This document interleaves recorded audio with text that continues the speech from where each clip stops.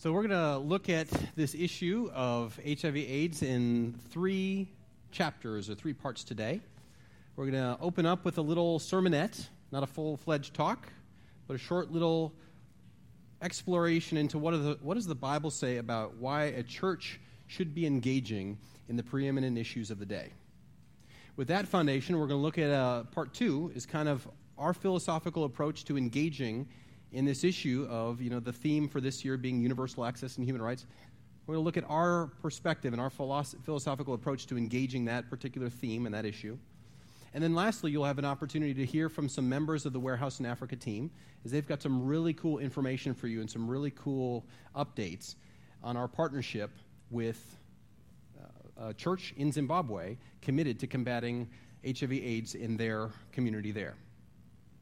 Now, as I was preparing for this talk, a couple fears raced into my mind. Issue number 1 is because we are talking about universal access, in particular our partnership in Zimbabwe, fear number 1 was that we would walk away thinking that this issue of HIV/AIDS is an African problem. And make no mistake about it, in sub-Saharan Africa, it's a huge pandemic and problem, but the issue of HIV/AIDS affects all of us, regardless of where we are in the world. And so it's kind of an unsettling and perhaps disturbing intro to where we're going today. As one of the pastors of this church, it's really important for me to just say a couple things that are really direct and maybe uncomfortable. And the first thing is, if we're going to think globally, we really do need to act locally, and that starts with each and every one of us. If you're not married and if you're sexually active, you need to know your status. You just need to. You need to get to a health clinic. You need to get to your doctor and either do a blood draw, a mouth swab. Bruce and I had that done a couple years ago. Know your status. It starts there. Absolutely non-negotiable. Some of you have been putting that off for too long. And then it really doesn't matter when it comes to the spread of global HIV/AIDS, a pandemic that is absolutely, positively, 100% preventable. The ABCs are as applicable in Uganda as they are here. Some of you know the ABCs of HIV/AIDS. And it will be perhaps unsurprising for some of you to hear this coming from a church, but you need to hear it anyway. A is abstain. Nothing prevents the spread of HIV like waiting. A, abstinence. B, be faithful. When you do get married, be faithful to your partner. And C, if for whatever reason you don't pursue abstinence, if for whatever reason you're choosing not to be faithful, I think those two are two extraordinarily bad decisions. But if you choose not to pursue those paths, then wear a condom or make sure your partner wears a condom, because condoms are effective in preventing the spread of sexually transmitted diseases. Absolutely non-negotiable stuff. And I know that's kind of a sobering way to kind of lead into our morning this morning, but these are things that we've got to talk about, and we've got to talk about it every year so that we know the facts, that we can communicate them to our friends and loved ones, and that we can be a part of a generation that turns the tide on the preeminent healthcare crisis of our day. Now, fear number 2 was, I forget what fear number 2. Oh, fear number 2 was that we would leave today thinking that this Sunday was all about us giving ourselves a pat on the back. Oh, yay, look what Warehouse is doing. And you need to understand, when Steve said, well, we've known about this information for 30 years, it hit me. I'm like, no, wait a sec, his math is wrong. But he's absolutely right. We've known about HIV/AIDS in this country for 30 years. Warehouse has been around for 10, and we're just now really starting to move on this. So we are playing catch-up. And it's with real regret that I say that we're where we are today without having done more. Some of you have been incredibly patient as we've engaged in this issue slowly. But know that this Sunday isn't about an attaboy for us. It's about a wake-up call for all of us, exciting news, and opportunities for us to engage. So with those fears kind of laid on the table, thanks for being my counseling office here, let's engage with a biblical text and find out why in the world would we be talking about HIV/AIDS in a church on Sunday morning in the first Sunday of December. It's supposed to be Advent, for goodness sakes. Why are we talking about HIV/AIDS? We're going to look at a very familiar passage of Scripture to many of you, some of Jesus' most famous words. If you have your Bible, you can turn to Luke chapter 6. If you have your handheld device, you can pull up YouVersion and look at Luke chapter 4, and let's read this text together. Jesus returned to Galilee in the power of the Spirit, and news about him spread throughout the whole countryside. He was teaching in their synagogues. Synagogues were essentially the churches of the day, and everyone praised him. He went to Nazareth, where he had been brought up. Jesus of Nazareth, there you go. And on the Sabbath day, he went into the synagogue, as was his custom. He was a faithful church attender. He stood up to read, and the scroll of the prophet Isaiah was handed to him. You can find out what he's about to read if you turn to Isaiah chapter 61. So unrolling the scroll, because he didn't have a leather-bound Bible, he had a scroll. He unwound the scroll, and he read this: "The Spirit of the Lord is on me, because he has anointed me to proclaim good news to the poor. He has sent me to proclaim freedom for the prisoners and recovery of sight to the blind, to set the oppressed free, to proclaim the year of the Lord's favor." Then he rolled up the scroll, gave it back to the attendant, and he sat down. The eyes of everyone in the synagogue were fastened on him. He began by saying to them, "Today, this scripture is fulfilled in your hearing." All spoke well of him and were amazed at the gracious words that came from his lips. "Isn't this Joseph's son?" they asked. Jesus said to them, and here's where the story turns. "Surely you will quote this proverb to me, 'Physician, heal yourself.' And you'll tell me, 'Do here in your hometown what we've heard that you did in Capernaum.'" Capernaum was a neighboring town where he just performed lots of miracles, and the news spread about all the great things he was doing. But Jesus continued, "Truly, I tell you, no prophet is accepted in his hometown. I assure you that there were many widows in Israel in Elijah's time, one of the great prophets of the Old Testament, when the sky was shut for 3.5 years and there was a severe famine throughout the land. Yet Elijah was not sent to any of them, but to a widow in Zarephath, in the region of Sidon. In other words, to a non-Jewish person, to a Gentile. And there were many in Israel with leprosy in the time of Elisha, the prophet. Elisha followed in the footsteps of Elijah. Yet not one of them was cleansed, only Naaman the Syrian, another Gentile, a military commander from a neighboring nation."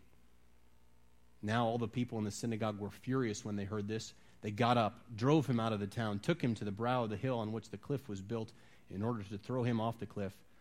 But being Jesus, he walked right through the crowd and went on his way. A couple things I want to draw our attention to in our brief time in this text this morning. Number one, there has existed in churches in North America for many, many years a tension between the left and the right, a tension between liberals and conservatives within the church. And essentially, the tension has been over this. Liberal churches have tended to emphasize the social justice of Jesus over the doctrine and the theology of Jesus, while conservative churches on the right have tended to emphasize doctrine over social justice. There's this tension. It's kind of been an either-or tension. But what I want to draw your attention to is that Jesus does not really give us the option of being either or, at least not by his life. Jesus lived this both-and tension. And if you will, Ed, if you could pull up the slide where Jesus reads from, in our Bibles, what we would find in Isaiah chapter 61. Now, to the liberals in the church, Jesus actually was poor. He actually did proclaim good news to people who were impoverished. But yet to the conservatives, Jesus also spoke to those people who were spiritually impoverished. Jesus did actually restore the sight to the liberal side of the equation. He actually did physically restore sight to blind people. That literally happened. But to the conservatives, he also opened the minds of those who were spiritually blind. It was a both and. And this is really fleshed out in greater detail in the next chapter of Luke, Luke chapter 5, maybe my favorite story of Jesus as he engaged with the issues of the day. Jesus was in a particular town. He was healing lots of people. He was performing all these miraculous signs. People were bringing the sick, the lame to him. And Jesus was particularly impressed with some friends who laid one of their buddies, a paralytic. They laid him at Jesus' feet. They did so in a very creative way, if you want to look at that in Luke chapter 5. And Jesus was stunned by their faith, and Jesus said, he looked down at this man who was paralyzed, and the crowd was watching him, and he said, "Man, your sins are forgiven." And the religious leaders at the time they were watching Jesus interact with these folks, and the religious leaders were kind of grumbling and mumbling to themselves, saying, wait a second, only God can forgive sins. And Jesus, knowing their thoughts, went on, and he said, what's easier to do? For me to tell this paralytic, get up and walk? Or that your sins are forgiven? I mean, that's a tough question. The religious leaders didn't quite know how to answer that one. But he says, I am here because I'm the Son of God, and I have the authority to forgive sins and to do exactly what Isaiah 61 was talking about. And he told the man, get up and walk. And this paralyzed man had his strength restored. He got up, picked up his mat, and walked out, and people were amazed. But notice the both and. To the left side of the equation, Jesus actually healed this man, a poor man.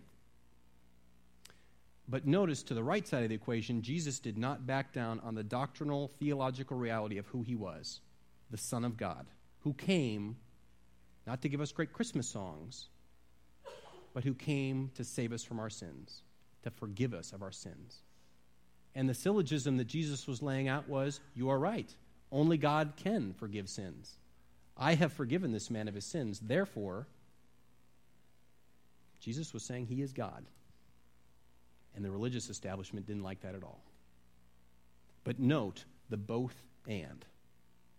Social action, biblical justice, doctrinal theological reality. That's why at Warehouse, we have chosen, in the issue of global HIV/AIDS, that's why we have chosen not to simply link up with an NGO somewhere, but to link up with a pastor of a church in a town in Zimbabwe. Because this pastor, whose name is Cephas, believes as we do in the biblical justice of healing people and meeting people's actual needs. But he simultaneously believes in delivering the truth and the hope and the promises of Jesus to his community, to his congregation, and to his nation. That's why we have chosen to engage in that particular way by partnering with a local church in a different part of the world. A second takeaway, though, from this particular text is maybe cryptic to some of you, and it's the reference that Jesus gives to these Old Testament prophets, Elijah and Elisha. And of course, these were stories that the people in his hometown did not want to hear. This was a dire, dark, evil time in the nation of Israel that Jesus was recounting. Wicked kings in the northern kingdom of Israel were doing nasty and terrible things. There was famine. And Jesus is recounting two particular incidents where these preeminent, famous prophets did not heal Jewish people, but went out of their way to perform miracles to non-Jewish people, to Gentiles. Most of the people in this room are Gentiles, me included. And the nation of Israel during Jesus' time was saying the Jewish people were waiting for deliverance because they were under Gentile Roman occupation and oppression, and they were waiting to be liberated. And frankly, a lot of them did not want to have anything to do with good news for the Gentiles. But Jesus was reminding his listeners there that the redemptive plan of God in history has always been to save the entire world. That in fact, the promises delivered to Father Abraham many, many years ago in the earliest pages of Genesis, God's word to Abraham was this: your descendants, Abraham, will be as numerous as the stars in the sky, and all the world will be blessed through you and through your offspring. And that covenant promise that God made to Abraham was fulfilled in Jesus, because God's heart has always been that through the Jews, through the Jewish people, through the Hebrews, that the whole world would be blessed. We are here today because of the life, death, and resurrection of a Jewish carpenter who died on our behalf. And some of his listeners didn't want to have anything to do with that because they were saying, what about us? But there's an interesting wrinkle also. And the NET, the Net Bible, has an interesting commentary note about this particular reference to these prophets as well. And it's something like this. You know, God, in the end, when it comes to the preeminent issues of our day, God doesn't need us. He doesn't. He doesn't need us. He didn't need Elijah. He didn't need Elisha. But rather, he chose to work in and through them to accomplish his good purposes. And today, God is offering you and I the opportunity to participate in his redemptive plan in the world with the preeminent healthcare crisis of our day. He gives us that opportunity to participate in his redemptive plan. And the question for all of us is, why would we opt out of that? Why would we take the path of least resistance and choose not to engage in the single most significant healthcare issue of our day? A skeptical and waiting world is ready for the church to engage, not simply with doctrinal truth, but with the hands and feet and the love of Jesus. And that's our opportunity this morning. Now, the question becomes, well, how does Warehouse choose to do that? Because obviously you are choosing to do that because you're talking about it on Sunday. There are lots of different ways that different churches around North America have chosen to engage globally in the issue of HIV/AIDS. There's no one right way, but this is the way that Warehouse has chosen to engage. I mentioned that we're partnering with a pastor at a church in Zimbabwe. We're doing that through a missions organization called SIM, and we're a part of their Hope for AIDS initiative, HOPE, H-O-P-E. Commitment to home-based care, which is the hands and feet of Jesus. Commitment to orphan care, where orphans are cared for and they actually can participate in the renewed life of a community. Prevention and enabling. Enabling and identifying local indigenous leaders who can turn the tide of HIV/AIDS in their local community. And in particular, what Warehouse is pursuing is looking at this enabling opportunity through what are called income-generating activities, IGAs. Activities that generate income, small businesses. Because when wealth begins to be generated and income begins to be generated and trade happens, the fabric of a community begins to change. And there are two very influential drivers, or authors and speakers, who have helped us shape our vision for what this looks like. Many of you have heard us throughout the years reference Dr. Robert Lupton, a pastor down at a church in Atlanta, and his very, very influential book for us called Compassion, Justice, and the Christian Life, Rethinking Ministry to the Poor. Some of you have read that. Some of you need to read it. It's on Amazon. Go get it. It's a quick read, a fascinating read. And in chapter 7, Dr. Lupton has what's called his Betterment to Development chapter. In short, it's the don't do for others what they can do for themselves. And in fact, what they want to do for themselves. And to give you an example of what this looks like, I am a sucker for 80s music. And what Christmas time means for me is I get to hear Band Aid sing Feed the World. Paul Young, Simon Le Bon, George Michael, Boy George, Phil Collins on drums, Bananarama. Yes, I said Bananarama in church. Feed the world. Let them know it's Christmas time. I heard it yesterday. Man, what a difference that made. But if Dr. Robert Lupton and Warehouse 242 were to rewrite the chorus of that song, perhaps with permission from Bob Geldof, instead of saying, feed the world, let them know it's Christmas time, the IGA, or Betterment to Development approach, would be, let the world feed themselves and let them know it's Christmas time. That's maybe a little bit more difficult to tap your feet to that one. But that's the Betterment to Development approach. Don't do for others what they can do for themselves, and in fact, what they want to do for themselves.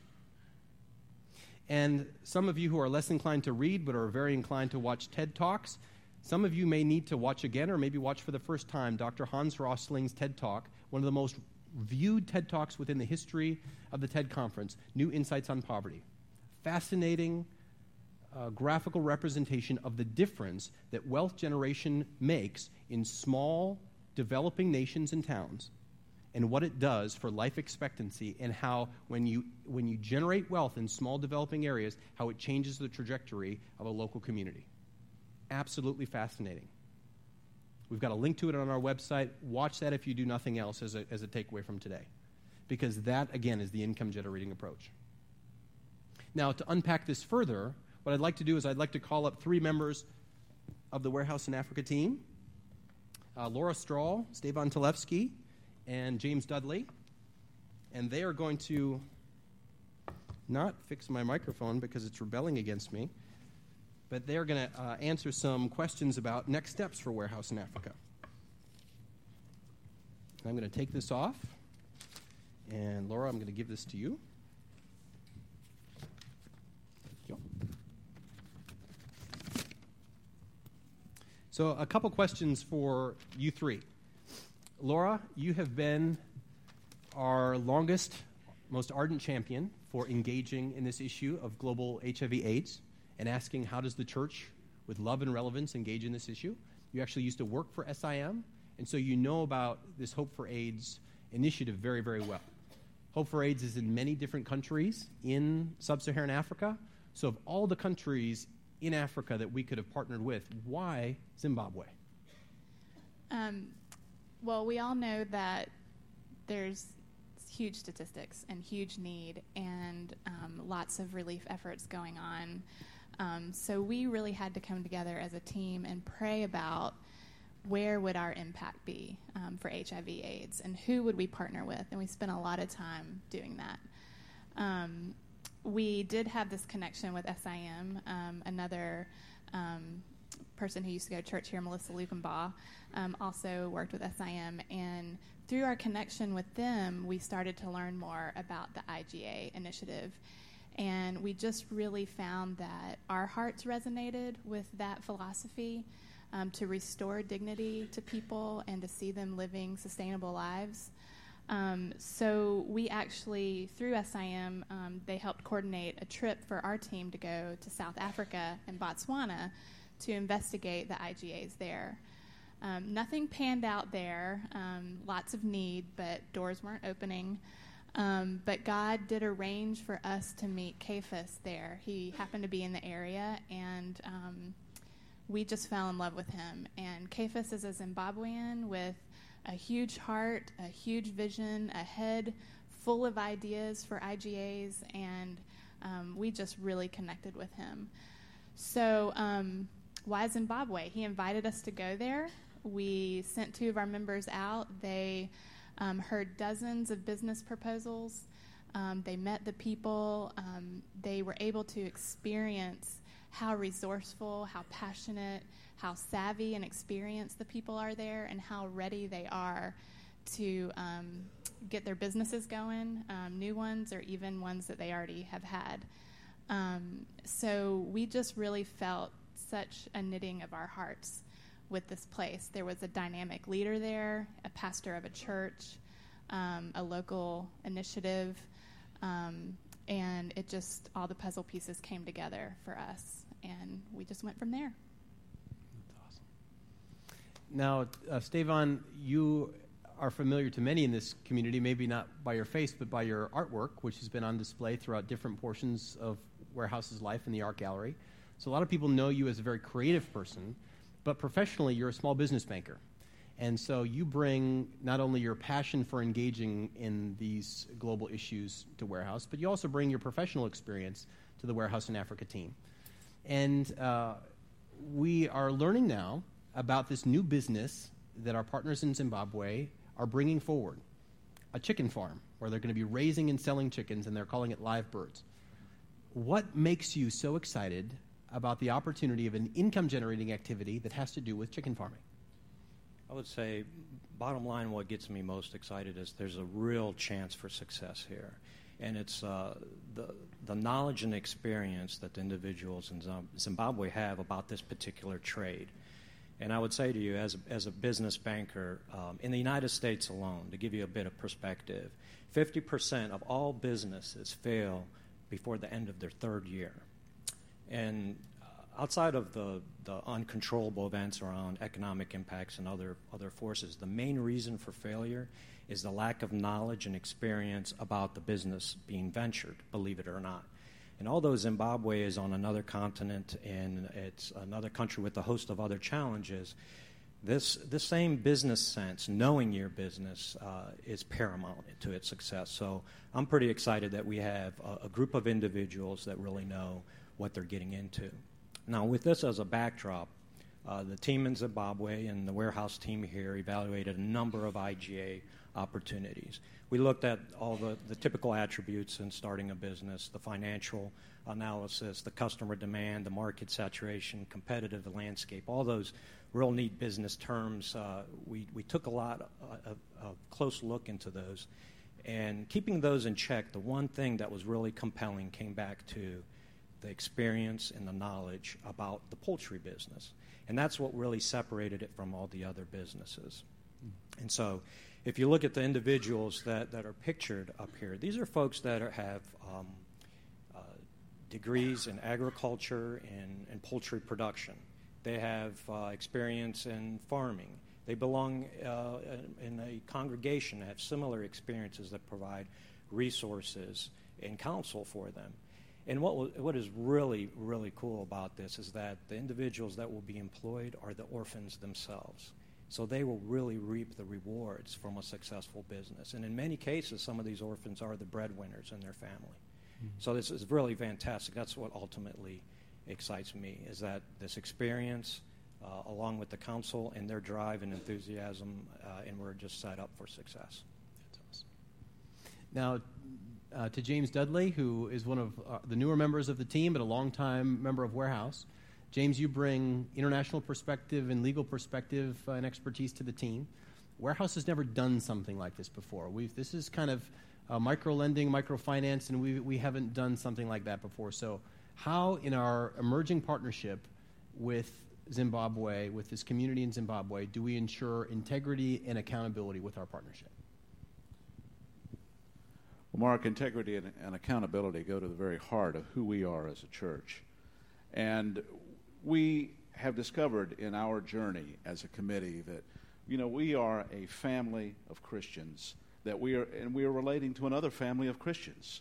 And we realize in this relationship that is emerging here that we're all part of the same family. And we speak the same spiritual language. And at the very heart of that are all the distinctives that only the people of Christ can bring to an activity like this. It's more than just business creation. It's more than just a developmental activity in an economic sense or in the sense of health care or social improvement. This is something that has a vital spiritual dynamic, and we enhance and protect that dynamic when we are accountable to each other and when we work together with integrity. Now, practically, how does it happen? We have created an agreement of support which memorializes in writing the promises that we, as the people of Warehouse, are making to our new friends and partners in Africa, and the promises they are making to us in return.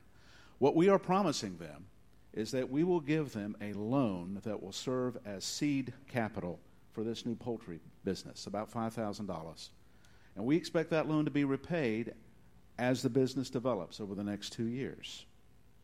We're also giving them ongoing management support by the way of advice, consultancy, if you like.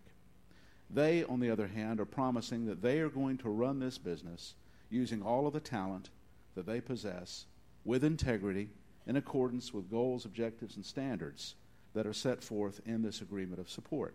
Now, if you're curious as to what the agreement says and what we have put in writing and offered to our friends in Africa, you can find the text of the agreement at our Facebook site on the internet. So I would encourage you, go to that site, read through the documents if you like. If you have questions, technical questions about what the documents mean or how they will be implemented, please let us know. We'll be happy to answer those questions for you at any time. But that is the effort we are making to ensure accountability and integrity. And we believe that it will succeed. Because, again, the more we get to know Caiaphas, the more we get to know his friends and coworkers, the more persuaded we are that we share the same vision, that we share the same passion, and that we're starting from the same place, and that we can walk all the way to the destination God gives us. That's excellent. So here we are, Stefan, last question for you. Here we are, December 2010.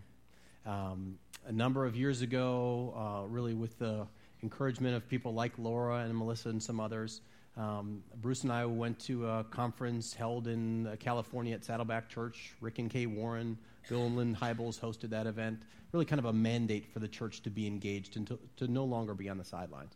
Over the last couple years, we've had teams that have gone out and explored through Southern Africa. CAFIS has been here. We've had an art gallery exhibit and so forth. So there's been progress, there's been momentum, but now here we are, December 2010. and we're looking ahead toward the next 6 months into the next year. Kind of outline for us what you see as the mile markers up ahead and what we can look forward to. Sure. The best way I could describe this over the last 2 years, it's been kind of like a roller coaster. We've been just slowly and surely climbing up that hill, and we're right now at the peak, and we're coming down. And it's really exciting because we're holding on with both hands, and there's quite a bit to do, and it's moving very quickly. And we want to take advantage of that momentum. So the first thing that's very important is that we establish the business plans and the financial plans. This is very important for a number of reasons. It's really to prevent any surprises in the future. The better you plan, the better you can manage your risk. Second is the agreement itself that James eloquently spoke about. This is the roles and responsibility between these two groups. That's Warehouse as well as the Live Birds business. We're expecting that back tomorrow. We've already provided that, and we're expecting some edits. Then thirdly is the infrastructure. Just simply, sometimes we take advantage of, funds transfer. How do we get money from our bank here to the Bank of Africa in Central Africa? And all the accounting and the reporting that has to go on with that. And then finally, we launch the business. End of January, early February, we start the business. We open the farm and begin raising chickens with our partners in Zimbabwe. And then I would say the major milestone, the vision for us is this time next year, our hope is that we will see the fruits of this partnership blossom with repayment of the loan that we can repurpose into other IGAs. So the vision is that we open up a portfolio of IGAs, kind of maybe similar to a mutual fund of IGAs, so we can make even greater impact and touch even more lives, and more orphans can be employed by these types of businesses.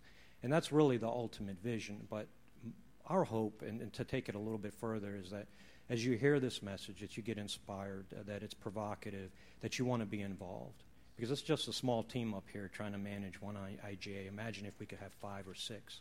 You could be involved in something like this, and you don't have to be a business major to do it, believe me. All it takes is your heart and mind, and you can make a difference. And if I can just take it just one step further than that, personally, it has really made an impact for me. I've been very fortunate to be the one that gets to speak with Caiaphas and the folks in Zimbabwe on a weekly basis on Skype, on the internet.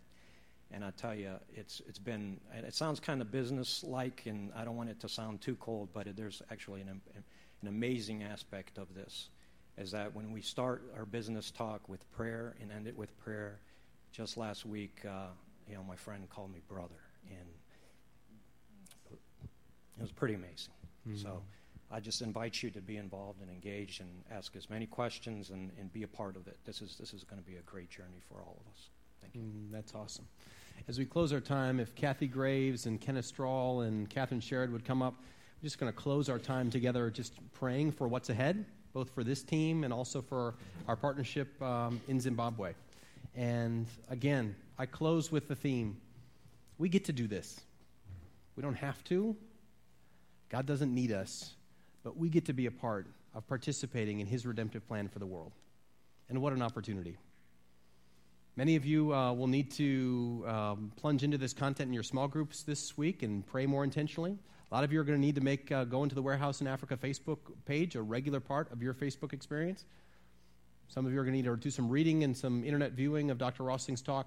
Learn more about it and engage in this issue, which has tremendous opportunity to teach us as we learn what global partnership looks like. So let's just close our time this morning in prayer, asking God to be a part of what's next. Holy God, Holy Father, we come before you with grateful hearts, humbled that you would ask us to be a part of a partnership with Caiaphas and his church and this income-generating activity in Zimbabwe, half a world away. Thank you. We pray for blessing upon that church and upon that team as they launch this business. Give them great success. Give them great courage and insight, and bless it and make it grow, please, Lord. And as Caiaphas has the dual responsibility of just caring for a community that is infected and affected by HIV/AIDS, we pray that you would give him and his congregation strength to meet the needs of those people who are suffering around him. Thank you for his courageous and inspiring leadership. We know that we will, in the end up learning a lot more from him and his congregation than he will from us. Thank you for his courage and his heart. And thank you for each member of this team, for Ken and Laura, for Kathy and for Catherine, for James and for Stavon, for their commitment, their relentless effort to pursue this project and to bring before us the good news of what's ahead. Bless each person on this team, on this stage. Give them great joy, give them protection, bless their own lives, and help us to learn from them as they've done so much groundwork and so much heavy lifting. Help us to learn from this so that it would be catalytic for us to extend more micro-enterprising loans to aspiring entrepreneurs in Zimbabwe, and that it would begin to change the face of local communities. That is our hope, and that is our prayer, and we ask for your blessing in Jesus' name. How about a hand for our team, which has so faithfully served us well? Thank you.